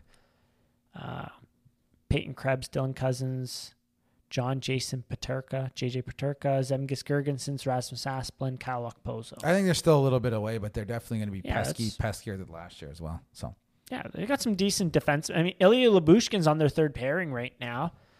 Dallin, Matthias Samuelson's a good shutdown defenseman. Owen Powers, young and up and coming. Henri Jokiharju, we'll see. I don't know. I don't know how good he was last year. Jacob Bryson and Ilya Lyubushkin. That's an interesting team there. I agree. Very, very interesting. Okay, I'm going to go with the boring pick. Okay, I'll go Bruins, third Atlantic spot. Sure. Wow, we're so boring. We are very boring. All right, what about the Metro Division? But I'm not going to give a pick. I'm not going to go, the Sabres. No, I'm saying I don't believe it. Actually, not boring because we didn't take Florida. People would probably think that's crazy that we didn't take Florida. But we're kind of overall down on Florida. Betting markets have sorry to interrupt. The betting markets have Florida as the second favorite to win the division at plus 250 compared to plus 210 for Toronto. Only 40 cents difference, right? And Boston is plus 1,100.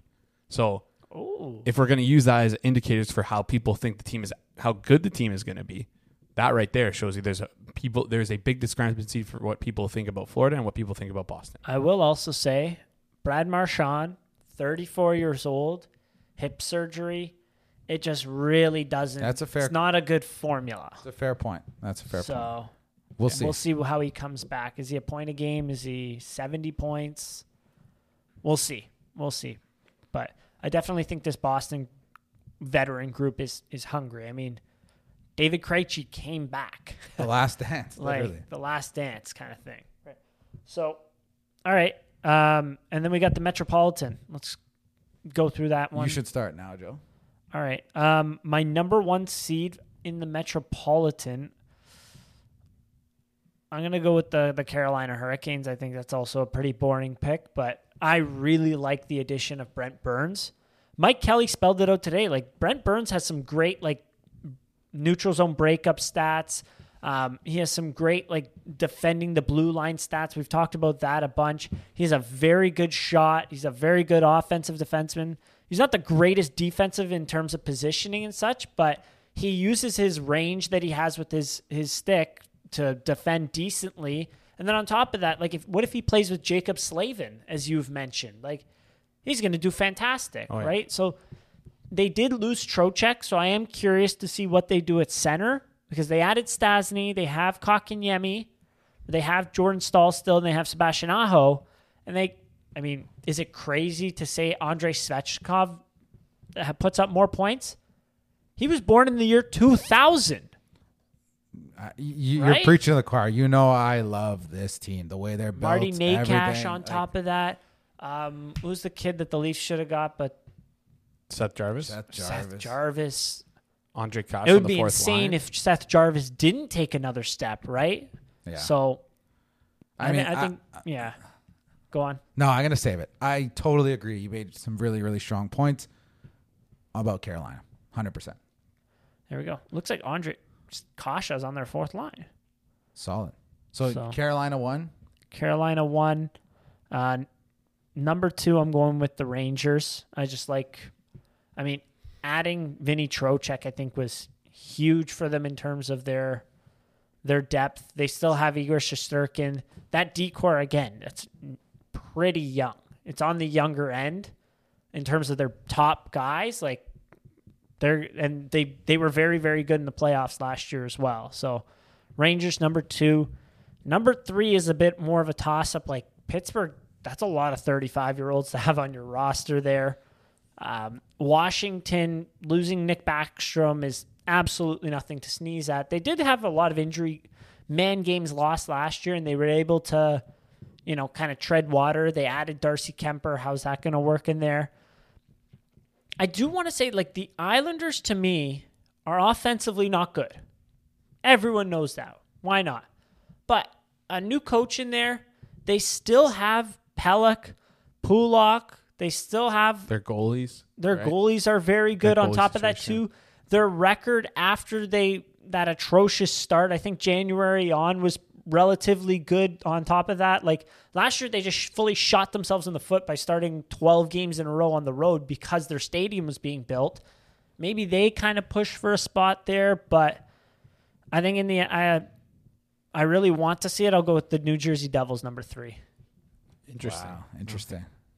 Why is that interesting? Wait, I like that. Who did you say number 3? So Devils. So you have Carolina, Rangers, and Devils. Wow, I love the Devils. Finally the Devils are gonna. You propped it up like you were gonna go with the Islanders, and you caught me off guard when you said the New Jersey Devils. I'm like, wait, did I hear that incorrectly? No, Islanders are like, they'll nip at a wild card spot. No, yeah, I love that. No, I thought, yeah, I'm just gonna say I was gonna pick the Devils to finish in there somewhere too. I think that I've been vocally high on the Devils for the last not a couple of years, but last year I was high on them. This year I'm also high on them. Like, I think they had such tough battle with injuries last year. Like, especially at the goalie position, you can't be a good team if you can't find a consistent starting goalie. That's just a given. Yeah, they still don't really have. Well, if Mackenzie Blackwood like people forget that he was very highly touted. Like, he could be a fantastic goalie. We don't know. We haven't really seen him put together a full season yet. The only season we saw him play was his rookie year, and he looked pretty good. So maybe if he can be a top 20 goalie, top 15 goalie, that's enough to push this team over the edge, because talent-wise and team build-wise, I think they have solid defensemen like Dougie Hamilton, coming off a down year. He broke his hand, was playing through a broken hand for most of the year. They still have hand or jaw or both. I'm pretty sure he broke his hand. I don't know about the jaw, but Anyways. Yeah, they have Damon Severson. They have Jonas Siegenthaler, who he gave the defensive defenseman award to. You know, they have a good decor, and they have a ton of young, fun, up-and-coming guys who are going to be playing in their forward group, like Alexander Holtz, like Jack Hughes, right? They're going to be a fun team to watch, and I can see them making the playoffs potentially. So I like the order that you went with. I'm glad. It looks like Jonathan Bernier, is he... Dunzo? Oh, here we are. No, October 4th, Amanda Stein tweeted, Nico Dawes, Akira Schmidt, and Jonathan Bernier all on the ice this morning for their first practice group. But he's on LTIR. Who knows? They also have Vitek Vanacek and Mackenzie Blackwood. That's the only thing about the Devils that worry me. I don't like that goaltending duo. No, it's just mid. But we'll see. They also have John Marino. I forgot about that. No, they've made a lot of good additions. So you have the Devils. Who's your number one team? The Hurricanes? So I would have, off the board here, just for a little last dance fun, I'm going to go with the Pittsburgh Penguins, actually, as the first team, Carolina Hurricanes, and then the New Jersey Devils. But I feel it's going to be a battle for the last spot. I think the division's going to, the last couple of years, this division has just been a very clear top 8 and then kind of everyone else, or maybe top 7 and then everyone else. I think this year it's going to be a lot closer. We're going to see a fun battle for the wild card spot in those last couple of division slots for the Metropolitan at the very least. I got Carolina first. I want to pick against New York because the numbers say, New York wasn't that good, but I think there's also a possible next step for New York. Ooh. I like their top 4 is really good. Their forwards are solid. They have the best goalie in the league. So I'm going to have to go Carolina. I'm going to go the New York Rangers. And I'm going to go the New York Islanders. Number 3? Number 3. I think people are underrating. Vastly. Like you said, the defense and the goaltending. They have one legitimate top 10 goalie in the league. And then their backup goalie has been a top 10 goalie in the league before. Yes. And he could easily come and give you good minutes again this year. So, and can I say one thing about the Islanders? I agree. In the past, under Barry Trotz, they have struggled to put up big numbers. Their forward group is not bad. It's not bad at all. It's not great. Yes. It's not bad. It's not. Anders Lee, Brock Nelson, Anthony Beauvillier, Zach Parise, Matthew Barzal, Kyle Palmieri, Kiefer Bellows, JG Pajot, Josh Bailey, and then last line is, listen to this, Matt Martin, Casey Cizikas, and Nikita Soshnikov. Yes, very interesting name that you threw out there. I think that is a competent enough forward group. It's not a great forward group. I think it can go toe-to-toe with Washington's current forward group, for example, without Nicholas Backstrom. And Washington doesn't have the goaltending or the decor that the Islanders have when I look at it. So that's what I got. I got Carolina, New York. I'm going to be a little more off the board for this division because there's always something we don't expect. Mm-hmm. And it looks like Clutterbuck and Scott Mayfield are day-to-day, are injured. So. And I'm going to just segue right into my continual hot take. I think Pittsburgh and Washington are going to miss the playoffs. Okay. Ooh. I still like Pittsburgh, but I look at a lot of the guys on their team that are aging, and some of them are quite injury prone. Mm-hmm. I think the most important player on that team right now that they need to play well is Jeff Petrie. If he doesn't bounce back well, I know they've been able to sustain a not great decor in the past, but you're putting a lot of pressure on your bottom. It's your top pairing for sure, but if he doesn't bounce back, I don't love the defense as much. Tristan Jarry, he's good. I like what he's shown. Let's see if he can show it again. And it's an aging forward group. I didn't like what I saw from Jeff Carter in the playoffs last year. I didn't like what I saw from Kasperi Kapanen. They lose Evan Rodriguez. And Crosby and Malkin have been hurt a lot in the last couple of years. So that's my hot take. I think Pittsburgh's going to miss the playoffs this year. Okay. That is a lot of Jason Zucker, I believe, missed time last year. Yeah. Evgeny Malkin missed time last year. It's and they don't have that much depth organizationally. They don't have prospects coming up. And really all their GM has done, which is not bad, is they just re-signed every old guy that they have, which is good because good. I agree with what they're doing, but I think one of these years Pittsburgh is going to miss the playoffs. Yeah. And with that, I got Florida as my wild card. And I have the Ottawa Senators as my last wild card team. Do you have a caveat in there at all? Yeah, if they trade for a defenseman. But Okay, I'm expecting them to make a move for a defenseman. Because right now their decor is not a playoff decor. You don't think Nick Holden's a first pairing defenseman? No, I do not. But I really like the momentum they're building there. The other only caveat is I'm not sure they have the right coach to do it. I'm really not sure. We will see. I really like their forward group, though. So let's see if they can do it. It's an extremely hot take. I think my mind tells me just to put Pittsburgh in there, but I'm going to go a little off the board. So what was that again? The two picks? Ottawa And Florida. Ottawa, Florida. Okay.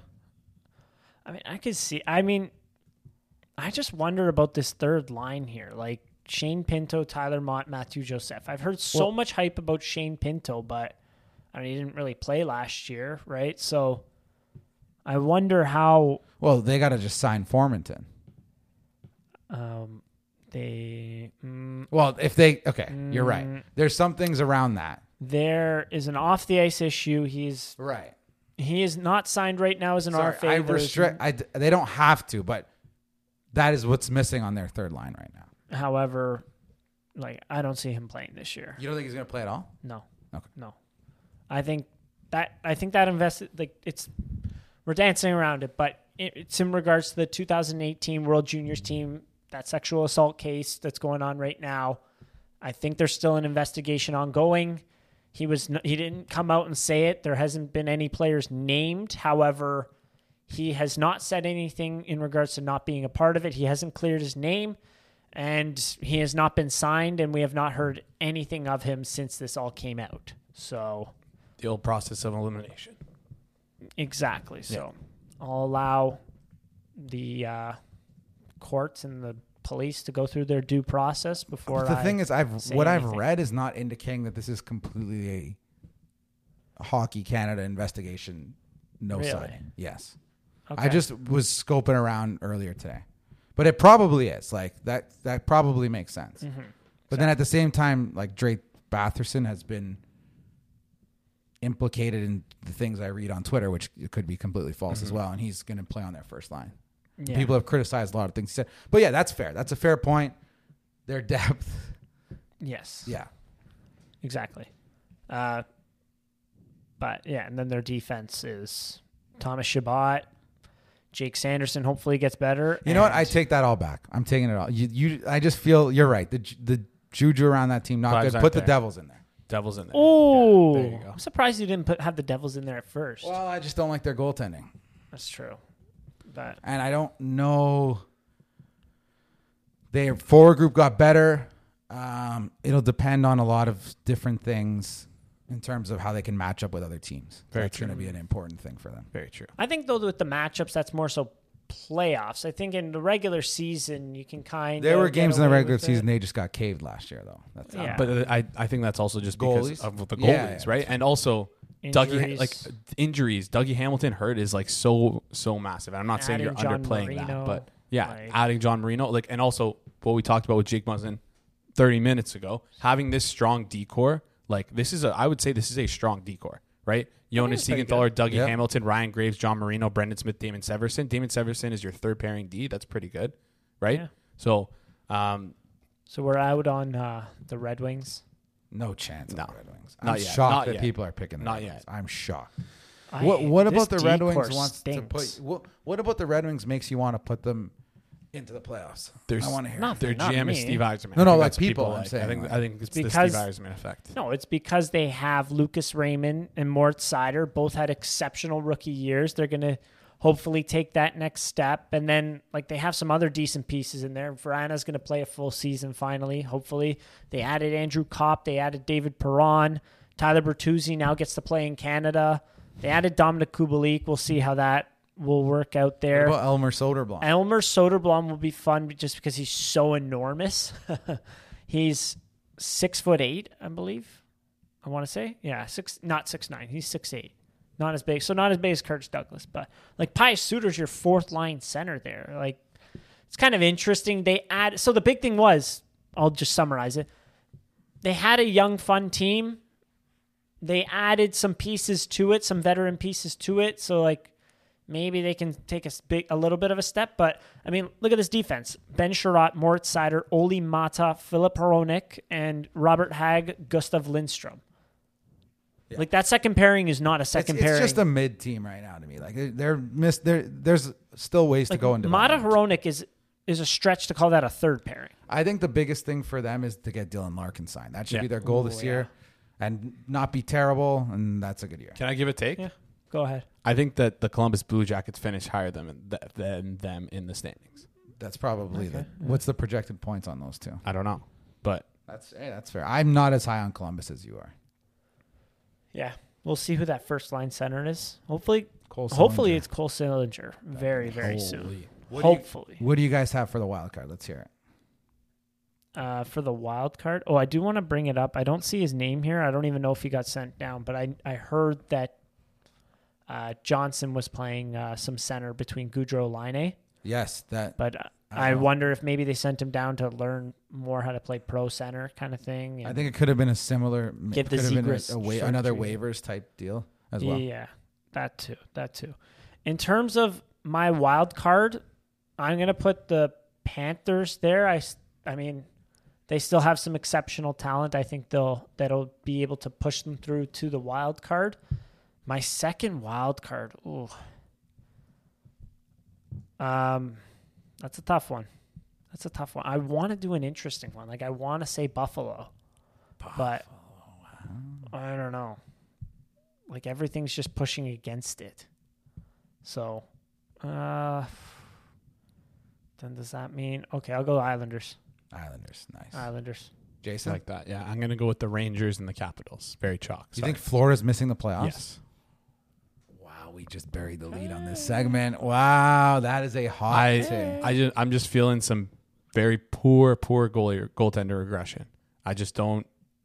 You guys don't trust the New Jersey Devils goalies. Like Florida Panthers, I don't know if I trust their goaltending situation. Why? The hell? Because they have given significant. Okay, I get they've given significant money to Spencer Knight. You know who else got? I was going to say. Okay, well, what were you going to say? Well, the Florida Panthers goalies have, like Bobrovsky, has much more of a track record of course. playing good hockey. Yes, but he also has his down years as well, right? His down years would be the equivalent of like an average year for the New Jersey Devils, maybe even a good year for the Devils. His down years are better than Mackenzie Blackwood's best years. Yes, correct. But like Mackenzie Blackwood, his entire career has been hurt. I really think you're undervaluing him. That's why I don't trust him. Okay, and then also Spencer Knight, we don't know what he is yet. We really don't, and I don't think that's true. If I had to be fair, if I had to rank the goalie duos, I would rank Florida's in the top 10 and New Jersey's in the bottom 5. Okay, that's how I looked at it. Okay. Mm-hmm. Well, that's what I think. So. Okay. All right. I think that's all I had here. I don't know why I keep buying a coffee and then just never drinking it. Just blows my mind that I do this every for the hockey time. cards. I didn't want to give away where I buy it, but yeah, pretty much. Pretty much. All right, how about the West? Let's get to the West. Oh my God, we still have another. I'm supposed to end the episode. Let's go quick. Okay. Obviously, Central Division. Let's rattle them off. Colorado Avalanche, number 1. Yeah. I don't think there's much of a debate there. After number 1, though, it gets a little bit nutty. It does. I've seen some Minnesota number 2, even though they took a step back. Shit, I have no idea. Why did I go first? Minnesota could be Nashville, St. Louis, Dallas, Winnipeg. It seems like those last 2 spots in the division are pretty wide open. If I were to take a crack at it, I'm going to go with, off the top of my head, let's say Minnesota and let's say Minnesota and Dallas. That's what I'm going to go with, just off the top of my head there. I agree with you. I think Dallas might even sneak into the number 2 spot. I like their first line. As long as Ben and Sagan have a slight bounce back, which I'm not even sure that'll be necessary because you had a guy like Mason Marchment. I like their decor even without Klingberg, and I love the goalie. The goalie, that kid, like that's an exciting piece to have. I think St. Louis and Nashville both are due for a little bit of shooting regression there. Mm-hmm. And I think that'll just bump them down a peg. Yeah. There's some, okay. So in terms of like Dallas, I do like what you said about Dallas. So no St. Louis in there. I like St. Louis. I think, again, they shot a pretty high percentage last year. I think that was also with their the way that they played the game kind of thing. They losing a guy like Perron is a pretty big loss up there. That is, that's sizable. We'll call it. So Buchnevich, I still have Robert them Thomas. I still have them as a wild card spot though. I still have them as a wild card. Okay, so they're hoping that like Jake Neighbors can really. It looks like Jake Neighbors is the next one up here. I think Dallas is going to be pretty good though. Yeah, I like what they got there. I think all 5 of those teams are making the playoffs, Nashville included. Yeah, I do. You think the Pacific is still kind of weak? Very weak. Okay, I got to take about one of the Pacific teams. Do you guys have any disagreements there? We kind of all agree with Minnesota and Dallas. After Colorado. I just didn't even. I forgot already the put you third guys team. in. That's why. Yeah, I agree with what you're saying there. So with the Pacific, I know like they shocked the world last year. They made the playoffs, even though I don't think they were supposed to. I don't really like what the LA Kings have. Me neither. Their goaltending last year went from very, very hot to very, very not very, very quickly, right? And I mean, you're getting Drew Doughty started the year incredible, best we've seen him in a few years, not that long, but a few years. He had a pretty big injury-riddled season at, 30 some odd years old? I mean, previous history will tell you that he's kind of going to be on the decline this year as well. So when you take that into account, I mean, Mikey Anderson, Drew Doughty, Sean Dursey, Matt Roy, Alex Edler, Sean Walker. It's an all right decor there you got there, but I think the goaltending is really going to drag down the Kings this year. Yeah, I agree. I don't have them in the playoffs personally. Yep. If they do, it would have to be a big step up from some of their young players. We just haven't really seen any of that yet. Like even Kopitar is 1 year older. Kopitar has kind of sustained. His offense dipped and then it's gone back up. I think there's a chance it may dip again. Yeah.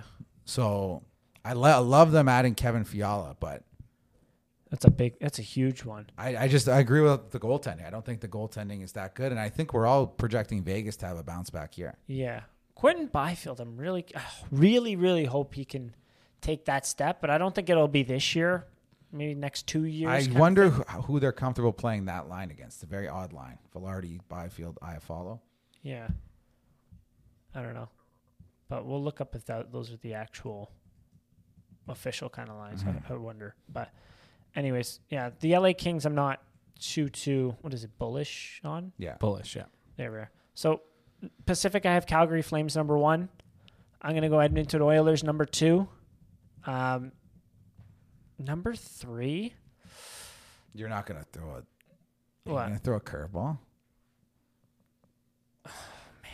I hate saying this. Maybe the Canucks? Oh, come on. Okay, can I say something that may change your... What? According to Daily Faceoff, this could be wrong. The first line for the Vegas Golden Knights is Riley Smith, Jack Eichel, and Phil Kessel. Oh. Vegas winning the division.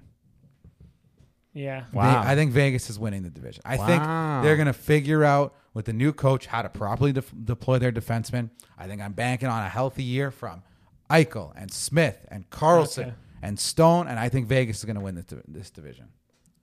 Vegas win. Okay. Yeah, So I'd give Vegas the 3rd spot. I don't know. No, I like the Canucks, though. Can I hear your thought process on the Canucks quickly, too? My thought process on the Canucks? Goaltending. Bruce, there it is. Nice. Bruce, there it is. That's all the analysis I needed. That's great. My only thing with the Canucks, I think they have some good pieces, but their D-cord makes no sense in my brain still. Well, Luke Shen and Travis Dermott are both hurt. I don't know if that matters. But to you. I'm just letting you know. I agree. But with those guys in, how doesn't this make sense? Small, big, small, big, small, okay, big. ready? Good, not even. good, not good, not good, not good, not good. Luke Shen's a good shutdown defender. Okay, but as your first pairing defender? Yeah. Don't sleep on Andrei Kuzmenko. We had Ethan Warwick on. He spoke very, very highly of Kuzmenko. Niels Hoglander, we've seen some very good hockey from in the past. I like their forward. Their third line is Podkolzin, Horvat, and Garland. That is clearly the strength of their team is their forward. And then who's in net for them? Thatcher Demko. Hell of a goaltender. that they rely on. I'll stick with it. Canucks number 3. I like that. Vancouver, Winnipeg, Spider-Man meme. Very similar strengths, very similar deficiencies, with some big horses on the back, in net. That's how I look at those teams very similarly. I wish I didn't. I wish I picked Vegas. I like that roster. Shit, it's a good roster. They're splitting up the sharing the wealth too. Vegas looks like with their lines, which good. Yeah. I mean, that decor is also pretty good. Martinez. Is Martinez playing? I believe so.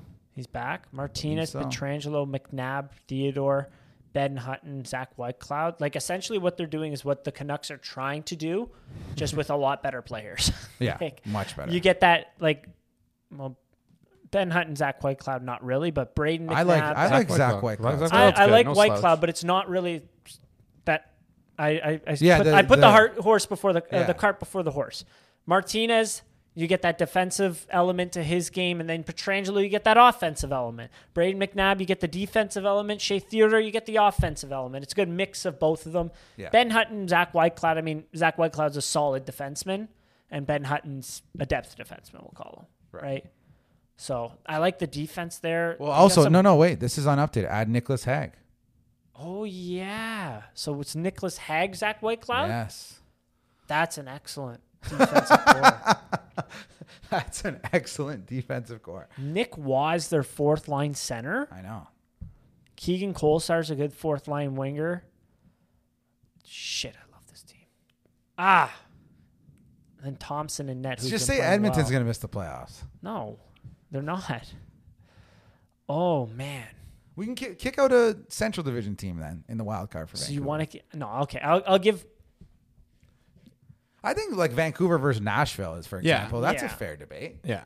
Okay. Just for the record, I have Edmonton, Calgary, Vegas. Yeah. Okay. Can I do a redo on that top 3, or am I not allowed? Yeah. Yeah, I'd go Calgary, Edmonton, Vegas. Okay. I don't know why I just wrote off the Knights for some because reason. They've been a bit of a annoying team. They have. Well, yeah. They've been extremely injury. And also, I feel like they paid their dues last year, missing the playoffs. 100%. Yeah, big time. Let's go with the wild card though. Let's finish this up. I got St. Louis and Nashville in the wild card. St. Louis, Nashville. That's not that fun though. If there's one team, I'll go Nashville, Vancouver. Okay, nice. Wait, let me say mine first. So I'm gonna have St. Louis and the Seattle Kraken. Nice. You knew I was gonna say that. Yeah, because you scoop my Vegas, so let me scoop it back. Yeah. Okay, let's hear it. Yeah. So the Seattle Kraken, a lot of the models, which I respect, were extremely high on them going into last year. They were terrible. Don't get me wrong, but the main reason why they were so bad was because their goaltending was horrendous. I'm a big goaltending hugger. It was horrendous. It was horrendous. And maybe their goaltending is bad again, but again, goaltending is so variable that who's to say that these guys can't have a bounce back year? And if they do have a bounce back year, what's stopping them from being a good team? Right? They added more pieces. They added oh my god, I'm blanking on his name. Calgary or Burakovsky, which is Matty Beniers, Shane Wright, potentially. That's he's starting the year on the team. Yeah, but that's after 20 games. That's when he'll start to contribute. Yeah, similar to what Svechnikov did. Remember his rookie year? I know. I'm just first saying. 20 games. What did he do? I'm just saying better than their previous bottom sixers. And Matty Beniers, he scored 3 goals in 10 games, got 9 points. I'm not going to say he's going to be a point per game player for the entire year, but even if he contributes 20 goals, right? And Calder?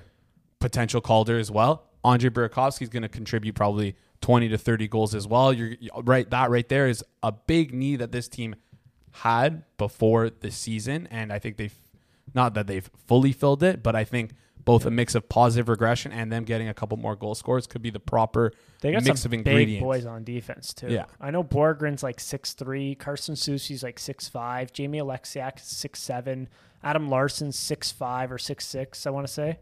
Can't remember. And then their shorter guys is Justin Schultz, who's I think 6 foot, and Vince Dunn, who's 6'1". Yeah, I think that's a good way to wrap this up. I think Seattle is a team to watch out for, like Jason said. When you look at previous goalie performance, Grubauer has never been even close to that bad. So either he completely fell off a cliff forever, or a change in scenery, coming off a Stanley Cup final. or not signing whatever. that big contract. Or the big contract, any of these getting things, a right? little too lazy in the offseason. Another thing. That's speculation. That's not confirmed. I have no idea. I'm just making that No, up. but these are all great points. Another thing for me that I kind of noticed is they were bad all year, but they were a little more inspired when one Brandon Tanev was in the lineup. He got injured last year. He actually had a pretty good little he tore his start to ACL. the year. Turbo. But Yeah. that's a guy, the energy's there. They got some good pieces there. I agree. I still like the Canucks more than them, but I see what you mean by I them. don't know. They'll Maybe be we do a little competitive. friendly bet. Okay. We'll see the odds. And discuss. I like that. We'll discuss. We have anything else on the docket? Stanley Cup finalists and winner. Go ahead, quick. The Leafs. Over. The Leafs. They have to beat themselves. That's not incorrect. Yeah.